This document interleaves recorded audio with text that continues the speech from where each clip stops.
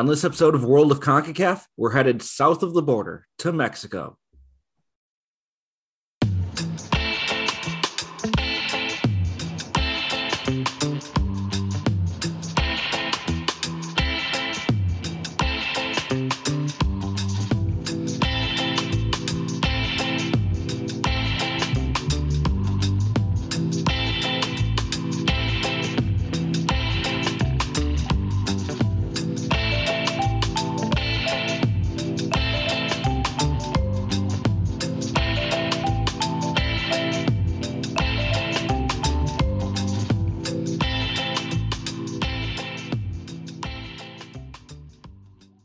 Hello, welcome to the World of CONCACAF podcast.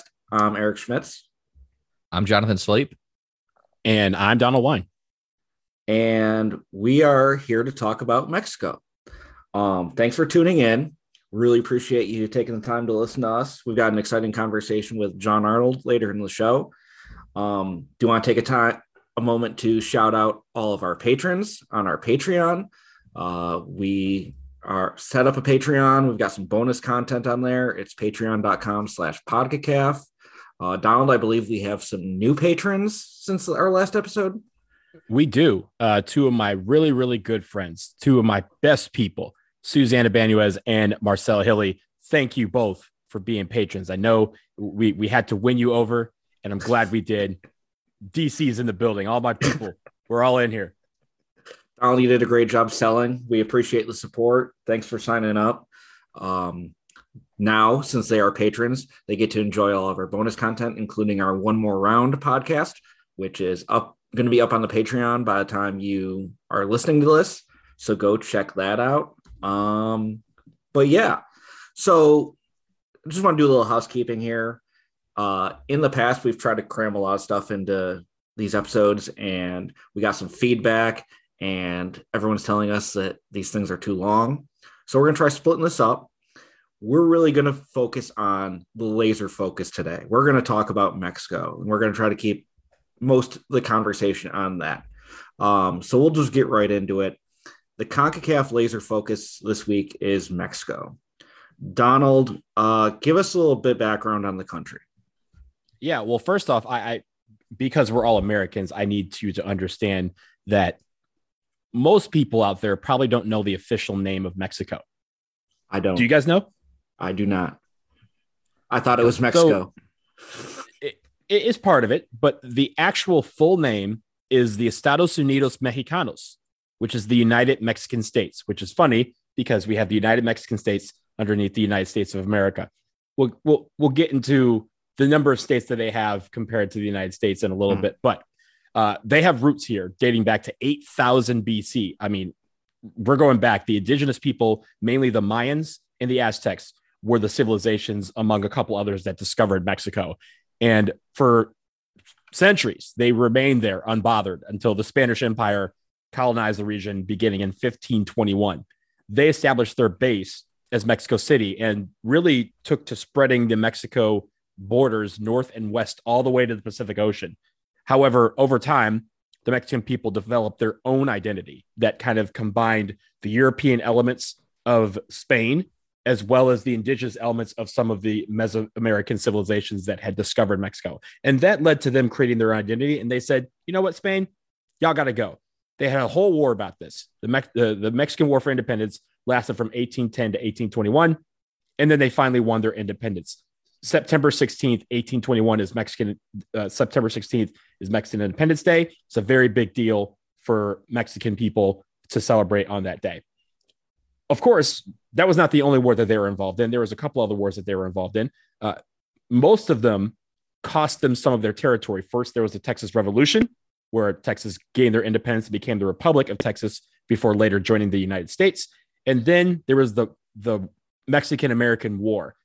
And that was, again, a war in 1848, and it led to a lot of what is now the United States to form because of the fact that it used to be all Mexico.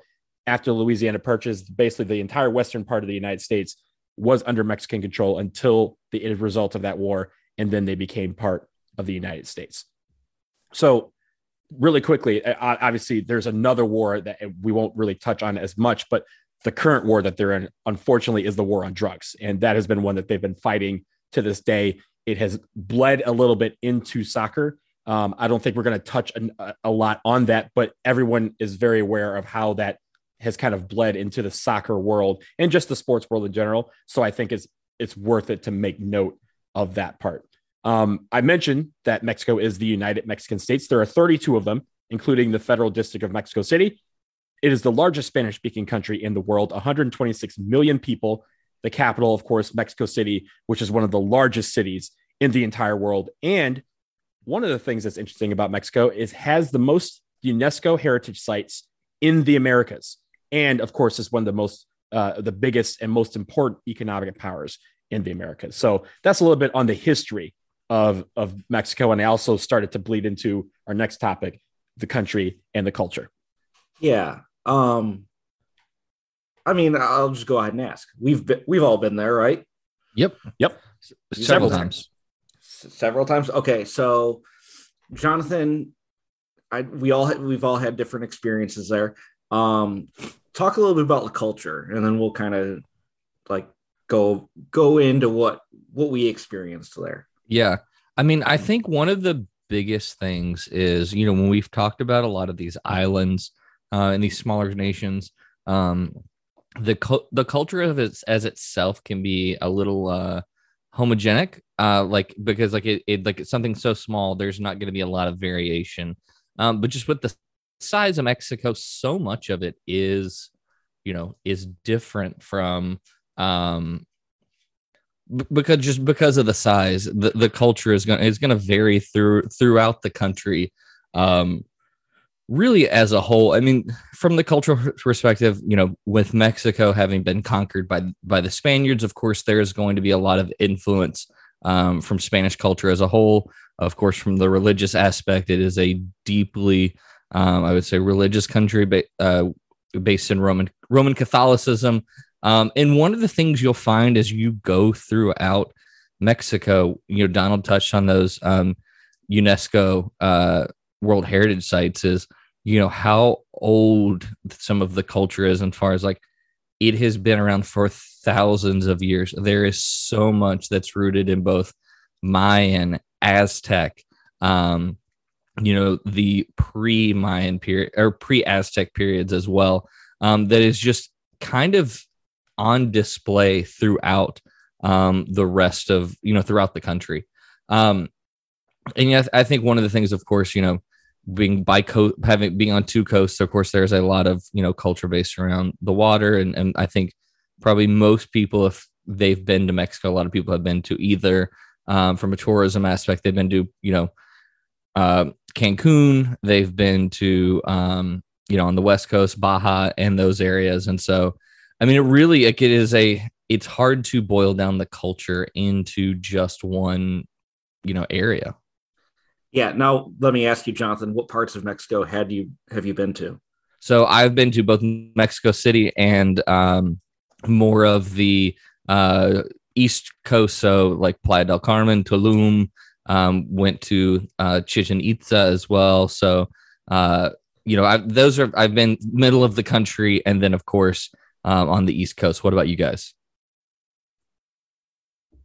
So I've been all over the place. I actually did a study abroad in 8th grade in Cuernavaca, which is about 45 minutes south of Mexico City. I've obviously visited Mexico City several times.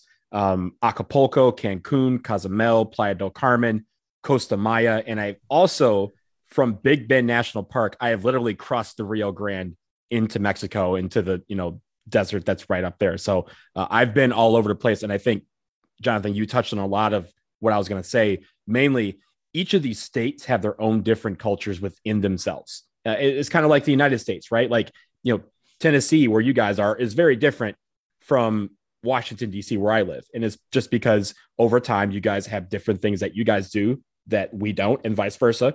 And, they have different regions. Their food is great, and the food changes from region to region. So even when you have different tacos or different enchiladas or anything like that, it's made differently in different parts of the country. And they also pride themselves on different things, al pastor versus, chorizo or whatever. Even those little intricacies. And I will say, while tequila and mezcal have a distinct way of being made, even that has distinct characteristics from place to place. Yeah, and it is interesting, like how diverse it really is when it's such a spread out country. Now, I've only been to Tijuana. My experience in Mexico goes like this. So this would have been 2017. U.S. held January camp out in San Diego. I flew in to San Diego early enough that we were able to drive down. Well, we drove down from San Diego down to the border, walked across the U.S.-Mexico border, got in a cab, and went to a Xolos game. I believe it was Cruz Azul they played. I plan on going in a few weeks. We're going to visit our friends Mark and Vishal out there, and we're going to go to a game in TJ. But so I'll be able to cross TJ off the list. Oh yeah. It, like, for me, I mean, I don't want to get into the politics and the geopolitical stuff at all, but you hear a lot of things about the southern border, and it really is kind of eye-opening to like actually see it and kind of have your own opinion on it. Like, you hop off at, there was like a McDonald's or something right there, got dropped off, walk through customs, that get to the other side, and it is different. And you cab driver sitting there, and you just hop in a cab and go. But so outside of that night, I really haven't had much experience in Mexico. I'm looking forward to exploring more, as we intend to do in Mexico City for this upcoming qualifier. But yeah, it seems like a country where there are various destinations you can go and get a vastly different experience in any of them. So, Eric, I know you're not going to be there long enough to actually do all of these things, right? But I mean, as you've been to TJ, so you've been honestly to a region of the country that, you know, Jonathan and I haven't. So you'll know immediately what's different and what's not about it. But like, the so many things that Mexico does great: art, food, theater, literature, architecture, just has so many different elements to it. And I hope you get to experience, besides the soccer, obviously, and the food aspect, if you're able to get out to some of the museums, or just walk around the town and just kind of look at the architecture and how it changes from neighborhood to neighborhood. It's really fascinating. And I think they do it. It's very unique how Mexico does it compared to the rest of the world. Yeah. I mean, looking at, I think Mexico City, you'll get a good, like Don said, you're really going to know the differences between the two. And then talking about the food, I think anyone that's listening to this knows that how much all three of us love food. And just the, so like a lot of the native, foods indigenous to Mexico, of course, like corn, pepper, vegetables, avocado, sweet potato, beans, and then the pork. The Spaniards, they really introduced a lot of that pork, beef, chicken. Of course, if you can get any, al pastor, anything with, of course, with mole as well. And one of my favorite things, it is absolutely terrific. And then there's a place in Nashville that does this. Is they make tortillas. It's called the nixtamalization of corn. It's like the traditional, pre-Columbian, they make it with basically a mortar and a pestle. And just the tortillas that it produces are just absolutely incredible. Yeah. And now let me ask you guys, what is the best thing that you've had in Mexico? What's the best meal you've had in your trips? In Mexico, it's probably just honestly, it's mainly the tacos, just different taco joints all over the place. And again, and tacos are different in different regions, but I will say people who have never been to Mexico and think that they have a grasp of Mexican food by going to Tex-Mex restaurants, you will learn that there's a lot of added flavors and elements that do not make it to the Tex-Mex fusion that we as Americans have kind of created. Don't get me wrong, Tex-Mex is outstanding, but some of the things that you are used to are made differently in Mexico.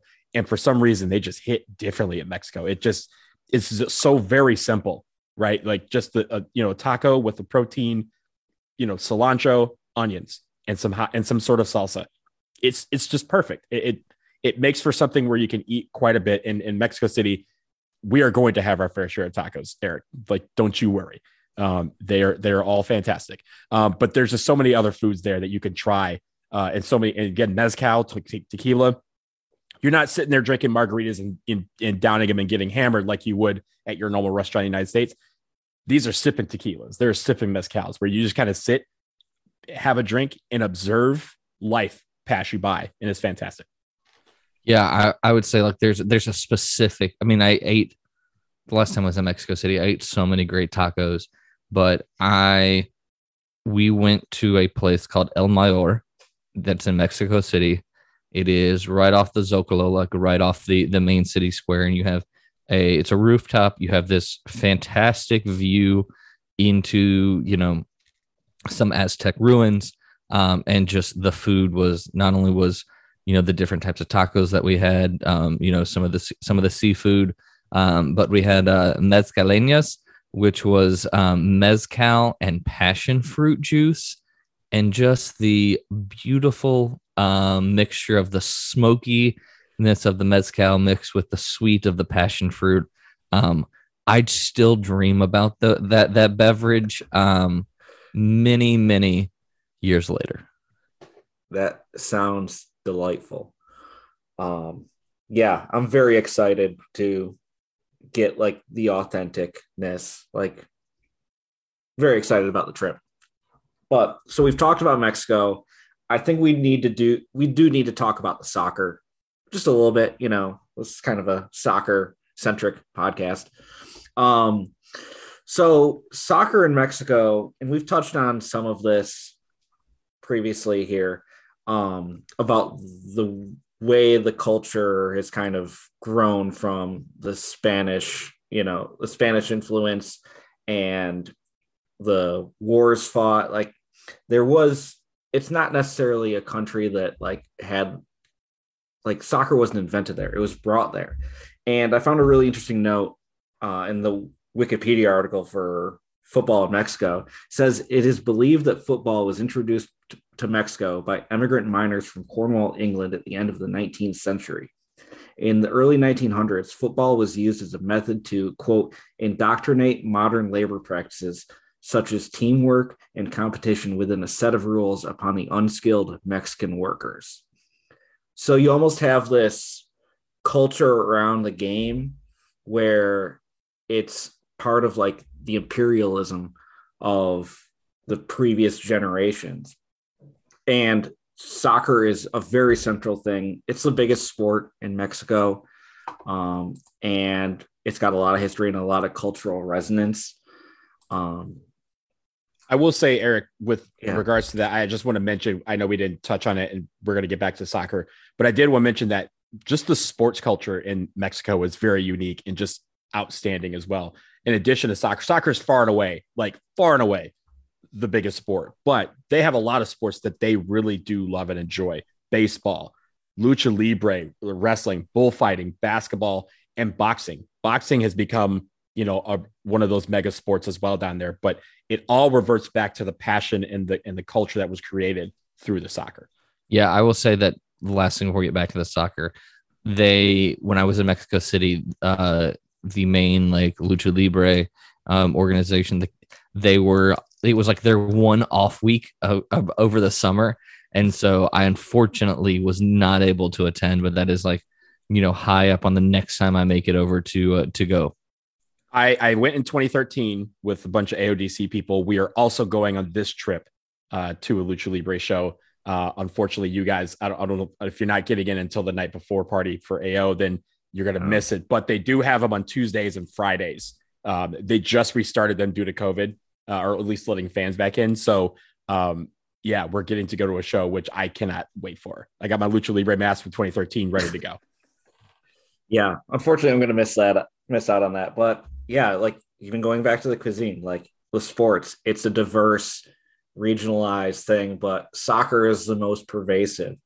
They've got a pretty developed league system. At the top, you've got Liga MX or Liga MX. I don't know which one I'm supposed to say because I don't quite know how I'm supposed to pronounce it, but that's like the Primera Division. That is the top first tier of Mexican soccer. Their season is split into 2 seasons. They do the Apertura and the Clausura, spring season and a fall season. Each year is those 2 tournaments. They actually just went through kind of an overhaul. The Mexican Football Federation developed this financial stability plan, try to like make these leagues a little more stable. They took the second division, the former Ascenso MX, and turned that into the Liga de Expansión MX. There is Pro Rel in the game plan for those leagues, but due to the pandemic, they've actually decided that there won't be any promotion or relegation for the next 5 years. So you got Liga MX on top, you've got Liga de Expansión below that. Underneath that is Liga Premier, which was 3rd tier. That's actually 2 divisions in one. And then the 4th tier is Liga TDP, which is 17 groups with over 200 teams across the country. So like there's this huge pyramid, Mexico. Yeah. I will say for the on the Pro Rel side, they actually were having plans to do it, or to eliminate it basically for 5 years. And the reason why is they're looking kind of at a model of how a closed model system or closed league system would work, a la Major League Soccer. And obviously, as you know, with the collaborations that they've had between MLS and Liga MX, they've been trying to see how that would work on the Mexican side. I think what exacerbated it was COVID starting as they were implementing plans for this to happen, for this to work. They wanted to build up to 20 teams and they end up having to cut a couple because they weren't able to make it through COVID, or I guess they end up moving a team to make it, make it work. Yeah. So it's a still in progress transformation of major professional soccer in Mexico. But the palace of Mexican soccer is the Estadio Azteca. In Mexico City, Estadio Azteca is the big main stadium. It is the home of the national team. It is home of 2 Liga MX teams, Club America and Cruz Azul. Opened in 1966. It was host of the 1970 World Cup final, the 1986 World Cup final, and it will be hosting games in the 2026 World Cup, set to be hosted throughout North America. It is also the site of Maradona's goal of the century and Hand of God goal, like 2 legendary soccer moments. Which were the same game. Which were in the same exact game in the 1986 World Cup, which is mind-blowing if you think about it. It's like 2 iconic goals happening like in one 90-minute frame. Absolutely absurd. Current capacity is 87,523, but it was built and has staged many events with over 100,000 people. I know right now they're doing reduced capacity through COVID, through suspensions and disciplinary reasons. They're doing reduced capacities, but is one of the largest stadiums on the continent. Also, quick trivia. Do you know who the first sold out concert was at Estadio Azteca? We got a guess. Menudo? What'd you say? Menudo? Did you read the article? No, I didn't. That was legitimately. You're right. That was legitimately a guess. Menudo. Exactly who you would have guessed. No. So Estadio Azteca, host of numerous major events, some NFL games, some major boxing matches. I know you've already referenced that boxing's huge down there. But yeah, also home to a sold out Menudo concert in 1983. So Aztec, the stadium, and Donald, you've been there. Do you want to? Also, Jonathan, you've been there as well. I'm the only one of us that hasn't. What's the stadium like? It is just a absolute imposing figure of the area. Like, it is incredibly big as a stadium, and you get in there and so Donald, you've never been for anything other than a US game, have you? That's correct. Two U.S. games. 2 US games. And I've been just to one. So like, I mean, you come in and like where you're sitting is, at least where they put the away fans, I mean, is up in the stratosphere. Like you are way up there. Even the stands that are up there have this massive pitch to them. So like, standing at the back of the section, like toward the top, like, I mean, it's a pretty sharp angle looking for it. And it is just a incredible massive things, massive like people of concrete, of seats. It's a pretty incredible stadium. It's simply a bucket list stadium. It really is. Of the stadiums on the entire planet, if you're a sports fan of any kind, you should get to Estadio Azteca to see a game there. And of course, Eric, you're going to get to cross off with the biggest game that possibly goes in there, short of a World Cup final that they've hosted a couple of times. But I will add that not only is it tall, Mexico City itself sits about 7,800 feet above sea level. So the idea is putting the away fans at the upper part of the stadium. You have to climb up like several ramps to get to your section, and then you have to climb into your section and then climb down, then climb back up. You are gassed before you even get to your seat. And that's by design. They want you to be gassed so that you can't spend your time cheering, all giving all your energy for your team, because you have to catch your breath.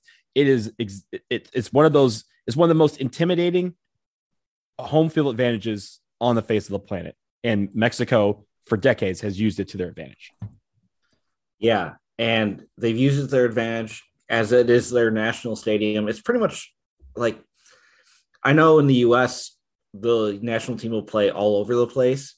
In Mexico, if there's a big game, it's Estadio Azteca.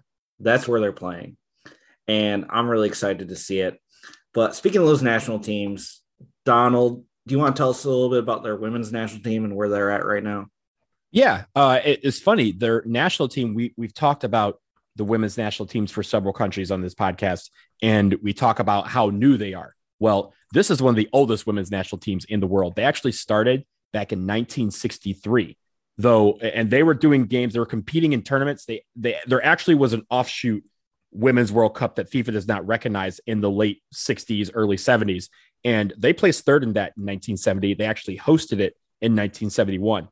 They were officially recognized by FIFA in 1991 and have been obviously playing recognized FIFA events since then. Their biggest win was a 10-0 victory over Martinique back in October 2014.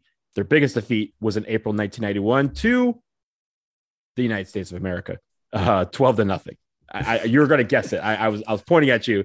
You didn't guess it quick enough. But yeah, so the United States beat them back in April 1991. They're currently ranked 27th in the world, but they've really just been in the 20s for almost the entirety of their existence. Their lowest is 31, and they were there for like 1 month and then jumped back up into the 20s. They have qualified for 3 FIFA Women's World Cups, 1999, 2011, and 2015. And they've also participated at 7 CONCACAF Women's Championships. They finished second in 1998 and in 2010. The thing about Mexico's women's team is, unlike their men, they live primarily in the shadow of the United States and Canada in the women's game. And after they didn't qualify for the 2019 World Cup, they actually went on a downward spiral for a year or so. But what they did was they took the money that they had, were gaining hand over fist from the men's team, and they reinvested it in the women. And I think they did great at doing that. They formed a domestic league. They pumped resources into strengthening the national team and getting them in front of high quality competition. You'll see some Mexican players play in NWSL and abroad, also in the Liga MX Femenil. They have done a really good job at doing that. And as a result, they are probably the third best team in CONCACAF, and they are poised to possibly qualify for the 2023 World Cup and have a shot at the 2024 Olympics. They have to finish qualifying this month or in April, and then this summer at the W Championship. But this is a team that's not necessarily on the rise. They've always been there, and they're just looking for the perfect time to strike, and that perfect time for them maybe right now. Well, they're hosting that W Championship as well. Exactly. That'll be taking place in Monterrey this summer. So you wonder if the little home field advantage might do them some good. So a lot of opportunity for the women's national team. Jonathan, do you want to touch on the men's national team? Yeah, I mean, I'll touch on them. I mean, this is a national team that needs absolutely no introduction. I feel like for any fan, fan in CONCACAF. I mean, they have for the longest time, been seen as the gold standard, long term of CONCACAF soccer. Currently, their current 12th in the FIFA rankings, their highest ever they've been was 4th, and they've hit that a few different times. They are, up until 2026, they will be the only CONCACAF nation that has hosted 2 World Cups. So they hosted both, the 1970 World Cup, and then, of course, the 1986 World Cup. They got that one based on the fact that, Colombia had originally been awarded the tournament. There was, a few different issues around some of the just unrest in the area. And as far as, I think there were some natural disaster issues as well. And then they ended up giving that to Mexico instead. So they've hosted 2. Their best finish in a World Cup came in both of the World Cups that they hosted. So they finished the quarterfinals of 1970 and 1986. Looking at, currently how it is, I mean, of course, they have a very fierce rivalry with the United States, and that goes from not just on the field, but of course from the dual national perspective as well.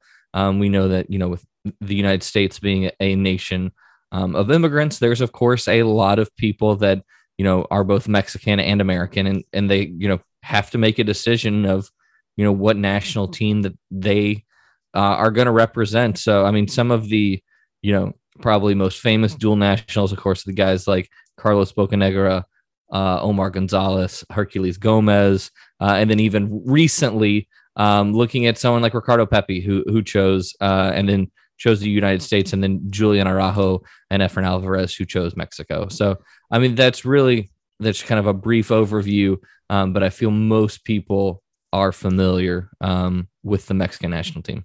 Yeah, and I do feel like we might get to a point as development in the United States continues to grow and the Mexican American population gets more opportunity to develop, that we might down the road see a Mexican national team with even more US players than just 1 or 2 depth guys. Like, you might eventually see star players who grew up in the US and now they're representing Mexico, which is going to be a very interesting dynamic considering the rivalry. All right. So thanks for the info on the national teams. We're going to bring in an expert here to talk more about Mexico. We're going to take a quick break, and then we're going to get a bucket. We're going to bring in the Let's Get a Bucket segment and talk to old friend of the show, John Arnold, about Mexico, soccer, and El Tri. We'll be right back.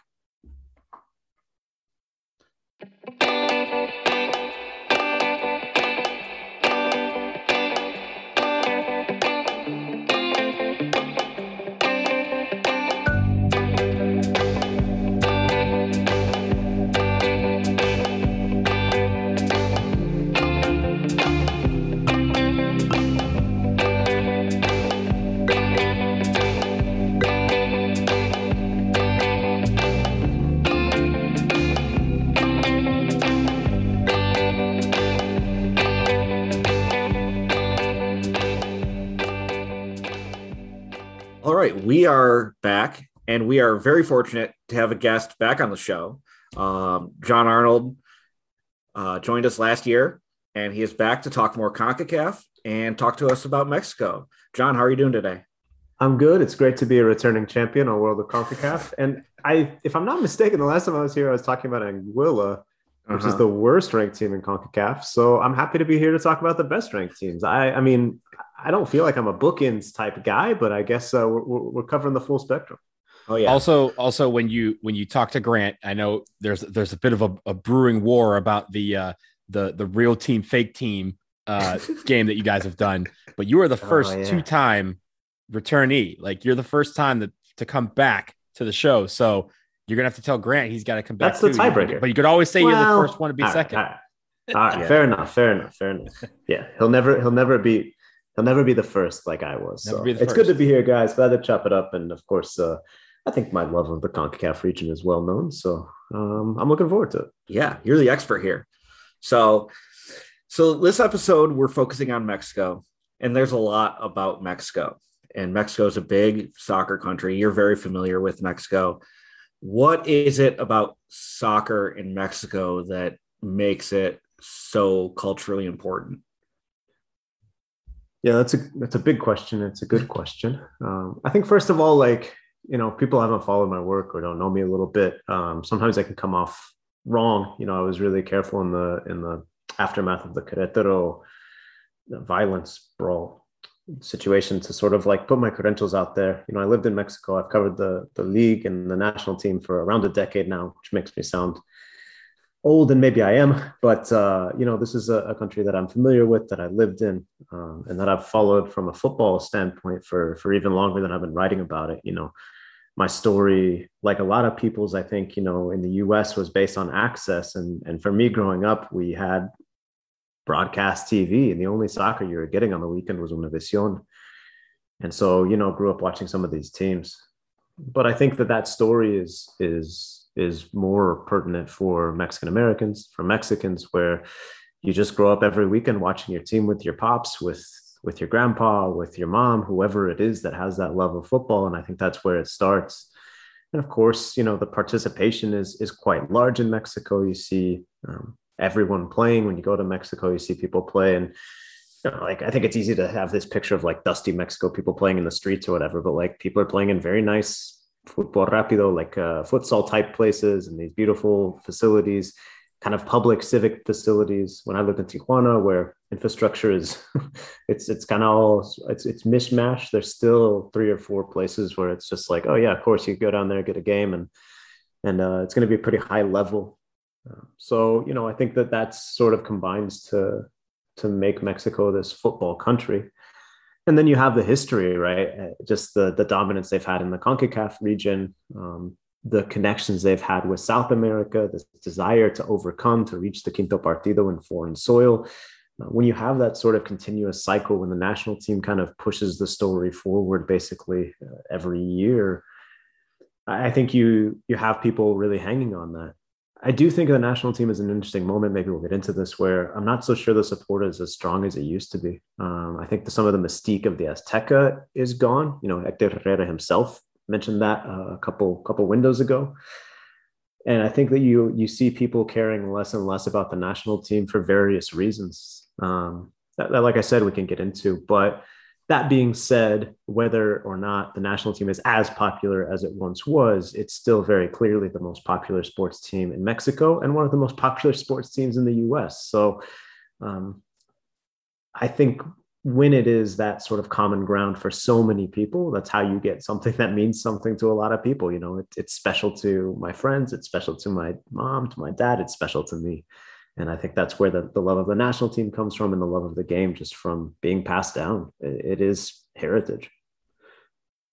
You've been to a few Liga MX games, just whether you're covering it as a fan, what have you. And I know when we talk about, when American fans talk about soccer in Europe, they talk about how unique the game day atmosphere is, the experience. What uniqueness brings you to, or anyone to say that, hey, Liga MX has it that other leagues in this hemisphere don't? And coinciding with that, you just talked about the national team and its quote unquote waning popularity. Does that have something to do with it? Have people become a little bit more club over country in Mexico because of that, the roots that Liga MX already has? Yeah, I think so. I think Liga MX, the popularity is enormous, and you have this sort of, there's natural lines that are drawn, your Chivas or your America, and then there's the clásicos within the cities, Clásico Regio between Tigres and Monterrey, kind of a friendlier rivalry historically, the Clásico Tapatío between Atlas and Chivas. You have all these kind of rivalries where even if you're not paying attention to the games, you're picking a side. Even if you don't know who is the starting forward for Chivas, if you family grew up rooting for Chivas, you're going to say Chivas is better than Atlas, right? I think the game day experience is quite unique, but I think one thing that gets sort of missed, and it's I'm not sure why, is that varies wildly from place to place. And that sounds very logical because so does the MLS game day experience, right? Like it's going to be totally different if you go to an Atlanta United game or a Philadelphia Union game or an LAFC game or a Seattle Sounders game. And why is it different? Well, because of cultural factors, how popular is soccer in that region? And because of marketing, how much has the club done to try and bring people in? Because of a history, how good has the club been, or how well have they been able to attract people to the stadium? How nice is the facility? How cheap are the tickets? These are all these factors that make it quite different based on club. I lived in Tijuana, and so you saw this fascinating blend of the Mexican soccer culture with the American sports culture. There's tailgating before the game. Literally, people are driving their trucks across the border, from California, popping the tailgate down, having their beers, grilling meat. In Monterrey, you have some of that culture, but a lot of it is watching the game at home. We do the carne asada. We have sort of a family environment. Stadium atmospheres are great there, don't get me wrong, but it is a different vibe than Tijuana, which is a different vibe from Mexico City, where you take the metro to the game and that light rail to the Azteca, which is like one of the worst experiences in the world. I know some of us will be experiencing that here in a couple of days. But everything else is pretty good public transportation wise. So I don't know. It's just like a different vibe in each of these markets, in each of these stadiums. But I do think that like you see in the stadiums, like you see one of the real shames of the Querétaro incident is that I would say typically Liga MX is a big time family affair. And you see, even in that incident, you saw kids running onto the field for safety. You saw people protecting kids from different, jokers that were doing the wrong thing, that were committing crimes, that were committing acts of violence, that were being disgusting individuals, and that should be in jail, right? So I think that also colors, unfortunately, the recentness of that, as we're having this conversation 2 or 3 weeks after that happened, like also colors the kind of like big picture narrative of like, hey, what's it like to go to a Liga MX game? Because it's hard to talk about after that, because it's like, you've seen, I've been in stadiums before. I've reported on, hey, there's a little skirmish between barras, between these organized groups. But for the most part, it doesn't get to that. And you see hundreds of people with their families, with their kids. And so I think that's the typical atmosphere of Mexico. That's a typical atmosphere of Liga MX game, is everyone's there, everyone's having fun. But then you see these moments where that's clearly not the case. And so, I guess like, I don't know. I don't know if that helps get a picture, but I think it, like, in some ways it's everything. And in some ways it's, certain things make it just a little different. It's certainly different from an MLS game. It's certainly different from going to a game in Argentina or other places in South America. And it's way different from going to a game in Europe. It definitely has its own unique character. And I think part of it is the family vibe. But part of it also is the kind of intenseness and passion that does exist that we saw unfortunately spill over into something quite different. Yeah. Now, obviously that incident garnered a lot of attention, and if you had social media, you were aware of what was going on almost live while it was happening. Do you feel like it's almost going to be a tipping point? Has this been like a building issue, or are we going to see this going forward? I think that you're already seeing some of the clubs kind of clean. We all have those spaces in our house where we're not proud, that corner of a closet where you're like, I actually have my moving boxes there, even though I've lived here for 3 years or whatever.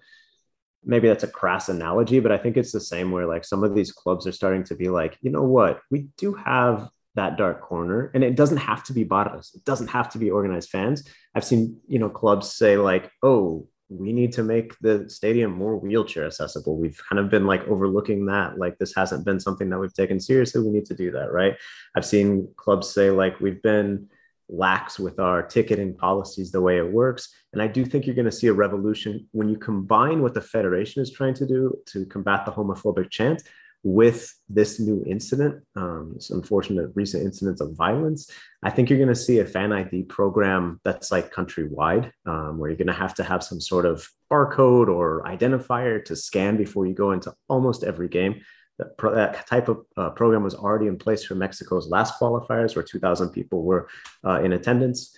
That type of program has been in place in Jalisco for the Clásico already. So we're seeing that more and more. And I really do think that you're going to see more, I I don't even know what you'd call it, like digital policing in a way, or just like tracking to make sure that when fans do the wrong things and they get kicked out, that you can actually enforce these bans. Because look, like, I mean, it's tough if you say, oh, well, the fan should be banned from stadium for life. I agree with you. How do you enforce that, right? If a Querétaro fan who was part of that brawl shows up at Atlas in 2 years and they buy a ticket and they walk through, like, I don't think they're going to have a list of all the guys or, everybody's face on the corner. It's a difficult thing to enforce unless you have some sort of technology. So I think the tipping point is there, that I think the league and the federation as well for national team games, it's getting smarter about these things. This is already part of the idea. Again, that, if a fan yells the bad word, they are kicked out. They are banned for, I think it's 4 or 5 years. I can't remember. I wrote it, but I think it's 5 years. 5 years. How do you enforce that ban?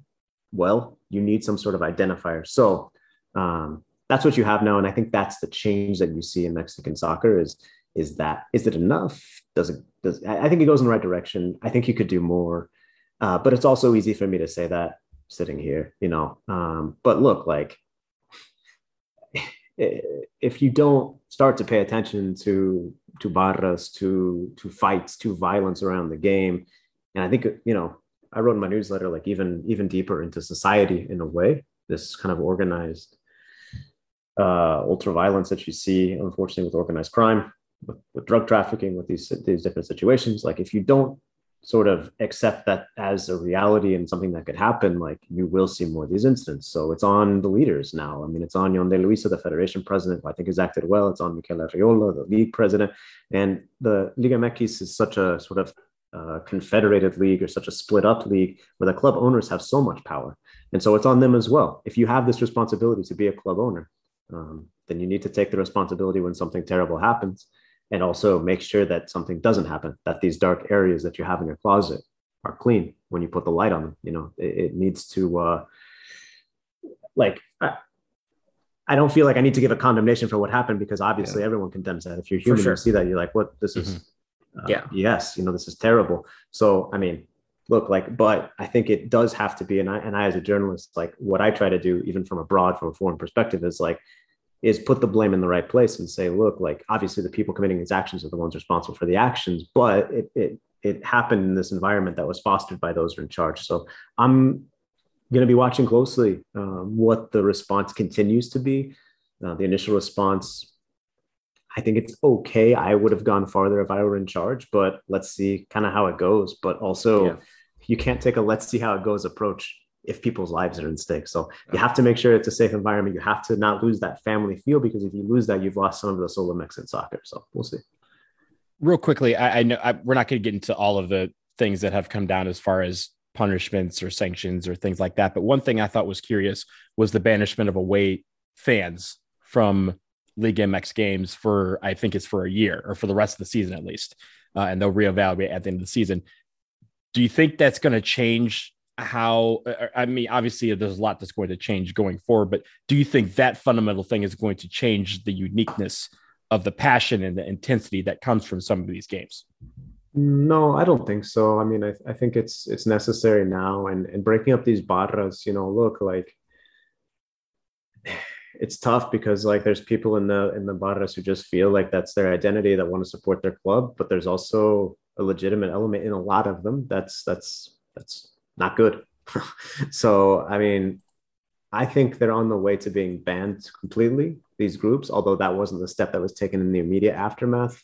They're on that path, and I think it gets done. And so, then becomes a question of how organized is organized support. Is traveling support always organized supporters groups, right? Like, but I don't think with these measures right now, Mexican soccer risks losing that identity. I think the bigger threat, which the owners and administrators have correctly identified, is like, it is an existential threat if something like this happens again, especially in the near future, because who would take their kid to the game if they think, yeah, you might have to run for your life? I mean, it just, so, but I think the banning of the traveling support, I think, I do think it's going to be temporary, but I think how these groups are organized will fundamentally change, hopefully for the better, in the next few months. Yeah. Now we're talking about fan support. Let's kind of move over towards the national team, because you mentioned that it's almost been sort of waning. where do you think the program sits in the national consciousness right now? Yeah, it's at the top of the national consciousness. I think that it's easy to look at Mexico, especially as America's neighbor, and just be like, wow, they're so soccer obsessed. And it's true. And, the things I've said leading up to this point in the podcast, I say and believe, right? Yeah. But I do think it's, I live in Dallas, Fort Worth, and like culturally, everyone's a Cowboys fan, right? Everyone just roots for the Cowboys. But do people really know how their defense is playing? Maybe not, right? Do they know what the schemes are? Maybe not. I'm not gatekeeping. I'm not saying you can't be a fan if you don't have those things. It doesn't matter. If you root for the team, you root for the team. That's cool, support in your own way. But I think like that's the case with the Mexico national team. And I don't think they've done a great job as new modes of entertainment have become available, as you can stream whatever show you want to watch. It is a huge deal. The games are on both Televisa and Azteca. This war, quote unquote, maybe that's a poor choice of words, this ratings competition between these two networks is like front page news. Like it gets covered by all the, every news outlet, because it's just always fascinating. These two TV companies control so much of what happens, not only in Mexican sports, although they control a lot there, but even in Mexican life. But as you've seen that sort of stratification happen, the loss of monoculture, which has accelerated everywhere in the world, but definitely in North America in the last decade and a half. I think you see people become more and more detached from the national team. And you've also seen the national team detach themselves from the country. Mexico makes huge money, and business-wise, it makes very, very much sense to play in the United States 5 times a year. But every time you play in Oakland or Memphis or whatever, I guess Nashville and Orlando are places they actually play. Like you don't play in Monterrey or Guadalajara. And I think that you lose that closeness with the national team, especially when there is a national stadium in Mexico City, which is 100% the biggest city, massive, massive population. And yet, when you look at the cities that are soccer cities in Mexico, Monterrey, I think, is number 1. Guadalajara is probably number 2. Yeah, they love soccer in Mexico City, but it doesn't have the same sort of like resonance that it does. And then that's not even getting into like, what about other, like León? León's a soccer city. We know that the club is good. We see them all the time in CCL. National team doesn't play there. You could go down the list, right? Tijuana, they never play in Tijuana, but they could, but they don't, right? And so I think it becomes like this sort of like, if they don't care about my city, if they don't care about me, why would I care about them? And there's also the frustration of what happens on the field, right? There is this mentality that Mexico should just be number 1, should llegar caminando, should walk to the World Cup. And that's not really the reality anymore in CONCACAF, not just because of what the United States is doing, but because of what Costa Rica and El Salvador and Panama are doing, right?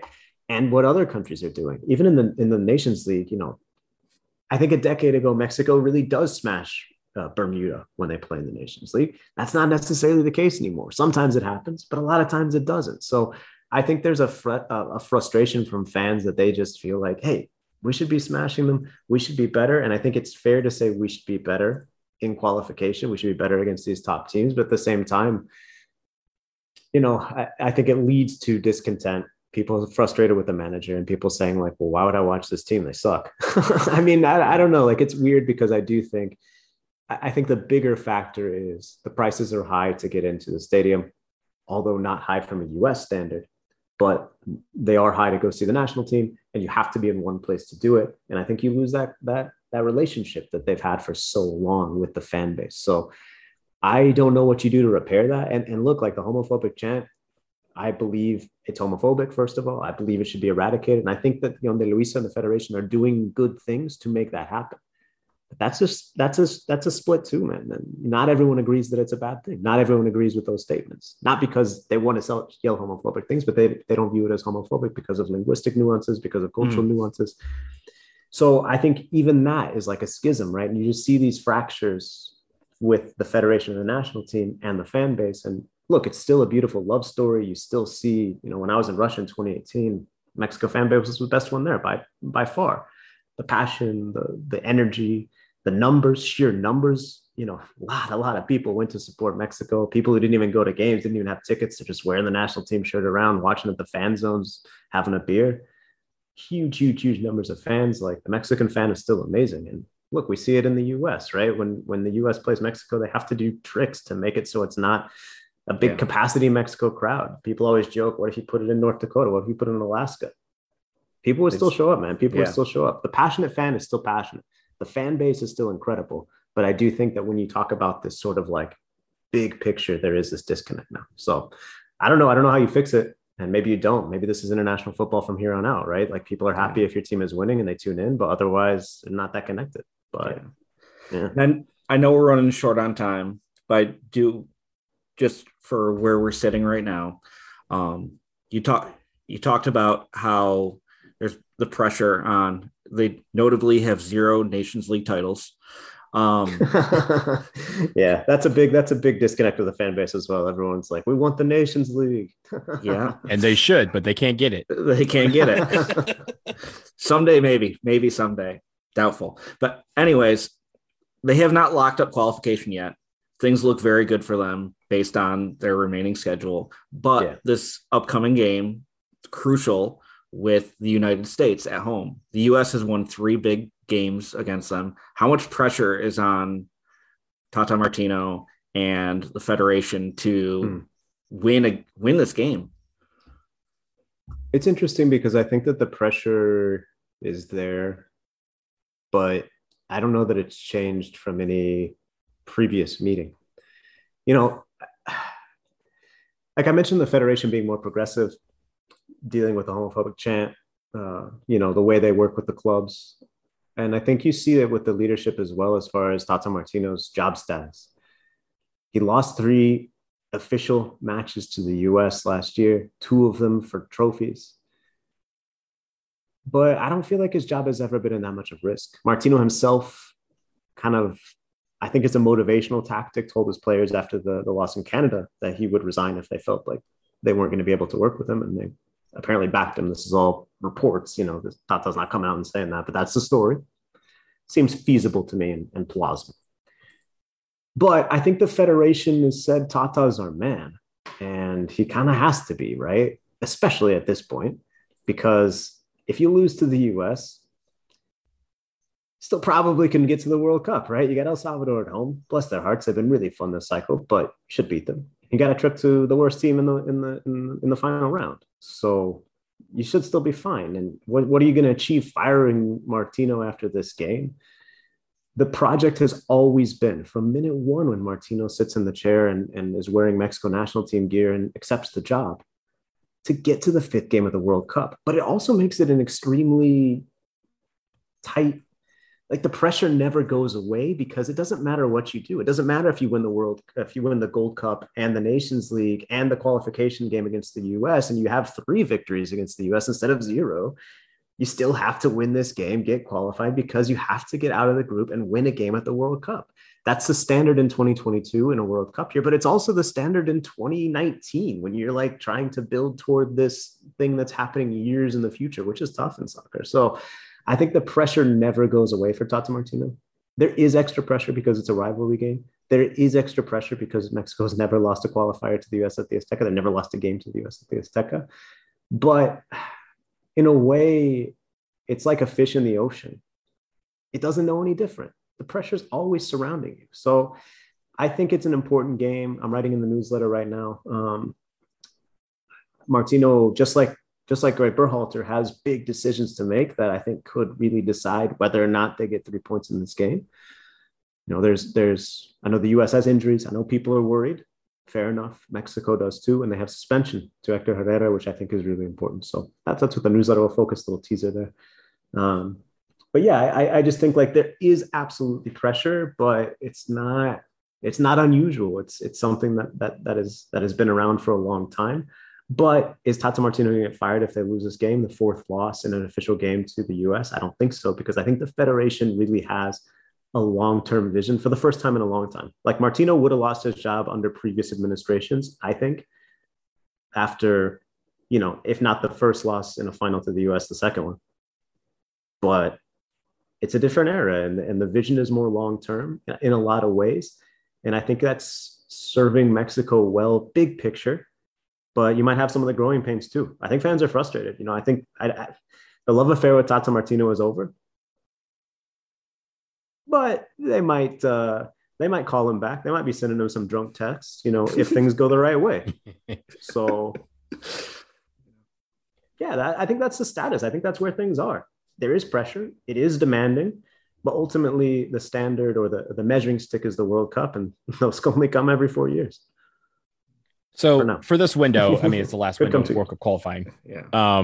You have not just this game. I obviously the Mexico-US game is probably the biggest game on the calendar whenever those two teams play in CONCACAF. But looking at the window, I guess fill in the blank. If Mexico qualifies for the World Cup and has a successful window, it'll be because X player stepped up. Who is that player to step up? I think, there's a bunch of star names, and I think they need goal scoring. They haven't been good in front of goal. Raul Jimenez, obviously had a sort of the weirdest injury, serious situation, possible. And he hasn't been the same since the injury. Chucky Lozano has been injured for a lot of the campaign. But I think when you look at this window specifically, and especially the game against the US, the player is Edson Alvarez. If Mexico can win a midfield battle or win 2 midfield battles, they'll be fine. But then that hasn't necessarily happened. Edson's been fantastic. I think he's been one of the best players in CONCACAF in this entire qualification cycle, but he hasn't always gotten help. He's been left stranded sometimes by Hector Herrera and Andres Guardado, who are starting to show their age, which isn't good for Mexico. But both those guys are missing for this game against the US.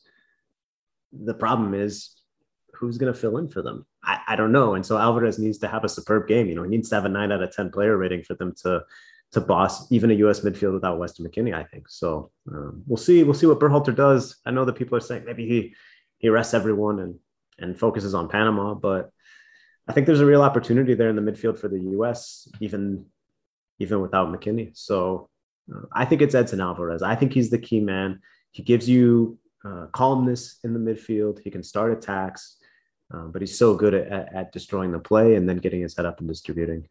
It's quite a change and quite an evolution from a guy who was crying after the third group match of the World Cup in 2018 because he committed an own goal, had a terrible game in that game against Sweden and Mexico, botched and barely made the knockout rounds because of. Now it's a totally different story. Confident, cool, collected, and capable. So I think it's him. They need somebody to score. They need to finish their chances, but they also need to not be vulnerable in the midfield and have some of their center backs protected too, because you can get a little iffy there. So I think he's the key man. All right. Well, appreciate you taking the time. Obviously, big game coming up on Thursday night at the Azteca. You've been to the Azteca before. Any recommendations for Mexico City? Ooh, I mean, that's like saying any recommendations for New York. Get there early to the game for sure, but I hope people explore. I think it's very easy to just stay in the hotel and take an Uber to the stadium. And I think most people who have that traveling spirit are probably going to be able to get out and about. I haven't been to Mexico City since COVID-19 became a factor, but eat street food, man. I mean, I know some people get worried about that, but you're going to have a great experience. Tweet at me at Arnold Comajan. Tell me what neighborhood you're in. I'll get you a taco recommendation. Tell me what neighborhood you're in. People ask me it's like saying hey, where should I in New York City? It's well, I don't know, man. If you're in Long Island, I'm not going to send you a man. Okay. So send me a neighborhood. I'll send you some tacos. But eat the street food, explore the culture. Obviously, be respectful. I don't know. I'm not your dad. I'm not trying to lecture people, but I think it'll be a good trip, and I hope people get out and enjoy and experience the culture because it's awesome. It's a really, really cool place. I'm fascinated. I've never done a Mexico-US at the Azteca. I've done 3 or 4 different qualifiers before in the previous cycle, but I've never been. And obviously the capacity, reduced capacity is a big factor for this one as well. So I think it'll be fascinating. I think it'll still be extremely pro-Mexico, an extremely difficult environment. The altitude hasn't changed any. They haven't lowered Mexico City, so that'll still be a factor. I heard Mexico City sinking a little bit, so it is. Maybe a little lower. I don't think big enough to make as much of a difference as maybe the U.S. national team would like. But no, to be honest, I can't wait. Like I said, I mean, I've never done one of these. It's still on the bucket list for me, so I'm extremely excited and honestly humbled. I'm traveling because of my newsletter. Which is just people supporting my work, and it's not truly it's a it is humbling. It's like, oh man, like people want me to do this. And when a media company sends you there, they are saying that people want you to do this, but it's just a different feel. So I have some pride in like sending myself and having this CONCACAF project that I started 2 years ago kind of be validated by enough people who say, hey, I care about this enough to support this with my dollars that I know are well earned and hard earned by people. So I'm just rambling on a personal note now, but yeah, I'm excited, and great. I will send you taco recommendations if you send me your neighborhood. Neighborhood. We got it. Neighborhood. Yeah. And some bars or whatever people are into. Try pulque as well. The Mexico kind of like traditional alcoholic drink. It's low alcohol, so you won't be stumbling after one or two. It's like a weird texture. You might not like it, but if you can find a place, there's like I've modern. Had it before. It's there's a bunch of places. There's a bunch of places, but there's like kind of a modern, like I guess I would say hipster pulqueria called Insurgentes, right by the big.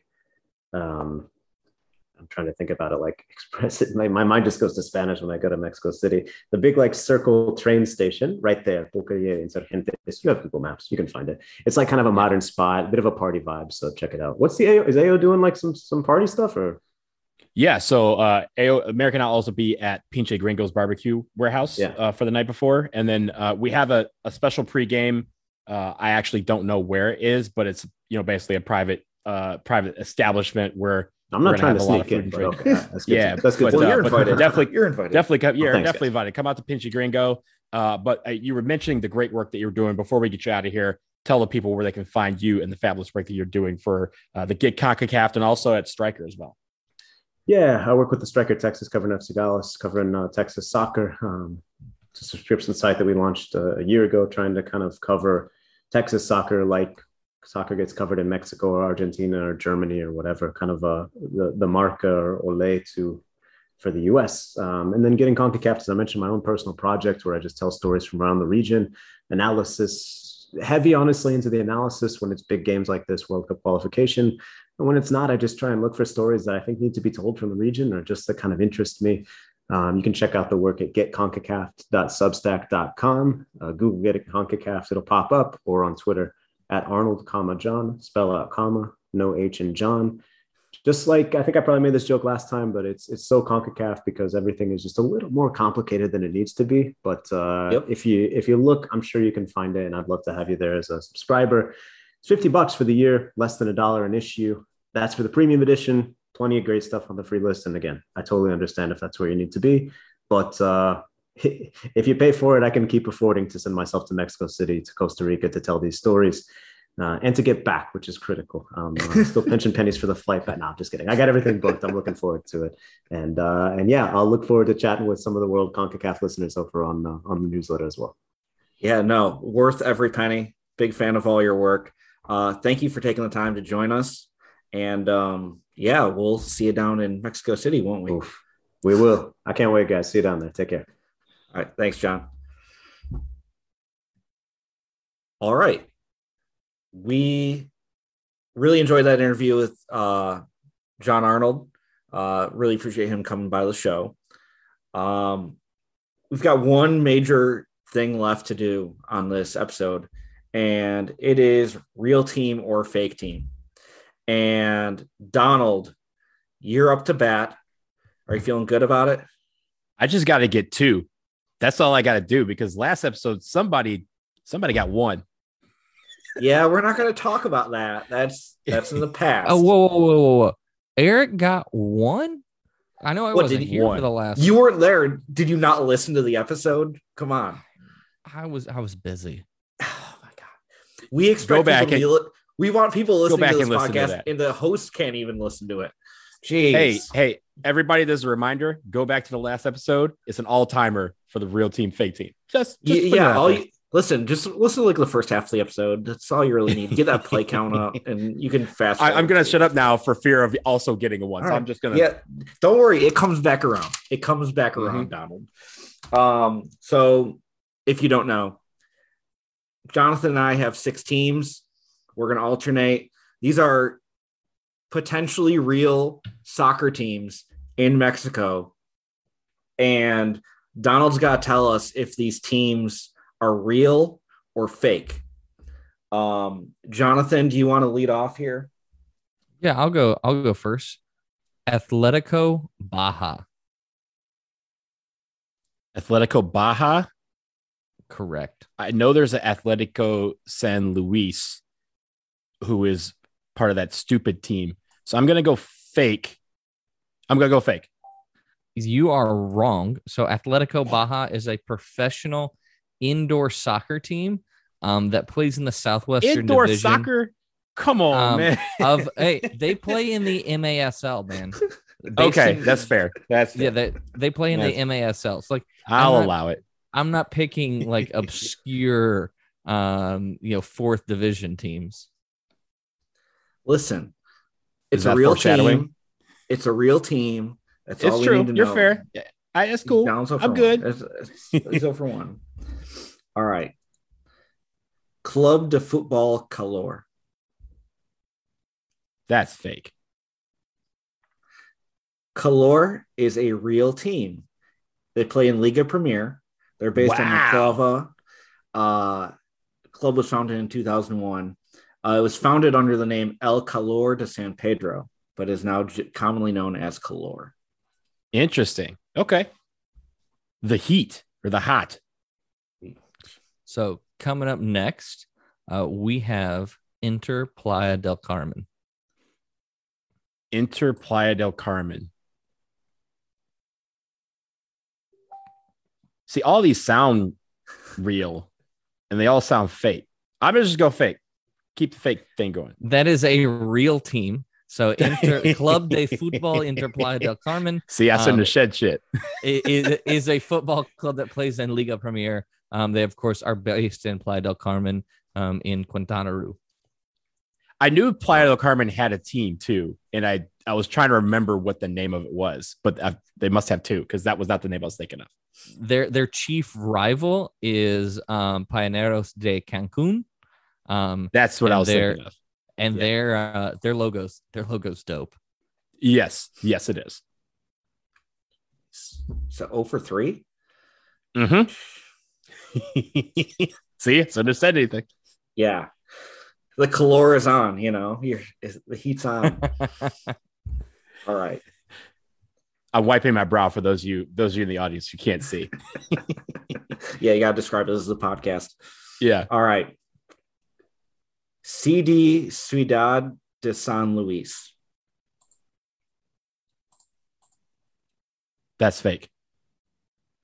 That is a fake team. That's St. Louis. Because I knew City Atletico. FC. That's St. Louis City FC in Spanish. Yeah, but Atletico San Luis is a real team. They're owned by that teams. Team. Yeah, no, they can't because they're dumb. They can only have one. That's their punishment.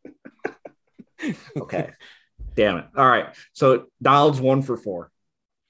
All right. So my final team, Jalisco Terremoto. Say that again. Jalisco Terremoto. Jalisco Terremoto. So like Jalisco earthquakes.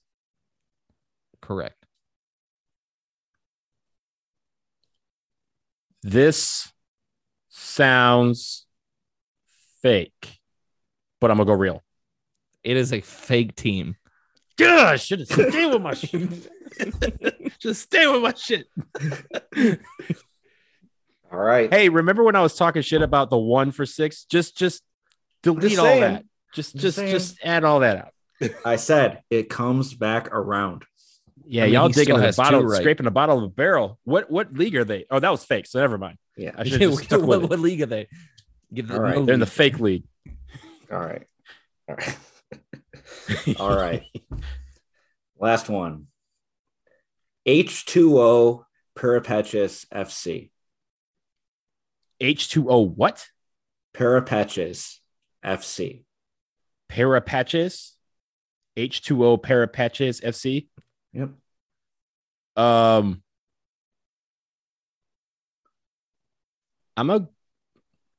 going fake.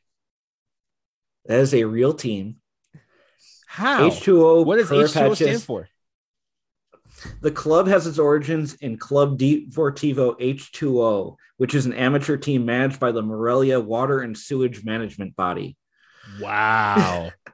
That is the bottom of the barrel. So this club plays in Liga TDP. They are in the 4th tier, and it was founded on July 25th, 2021. So it's like brand new. Get the fuck out of here. You put the team that's like does diapers. That's not even a year old. I didn't realize that's Eric, not what. How it's a real team. That? They playing. That's a real team. But I do want to know that was fake 6 months ago.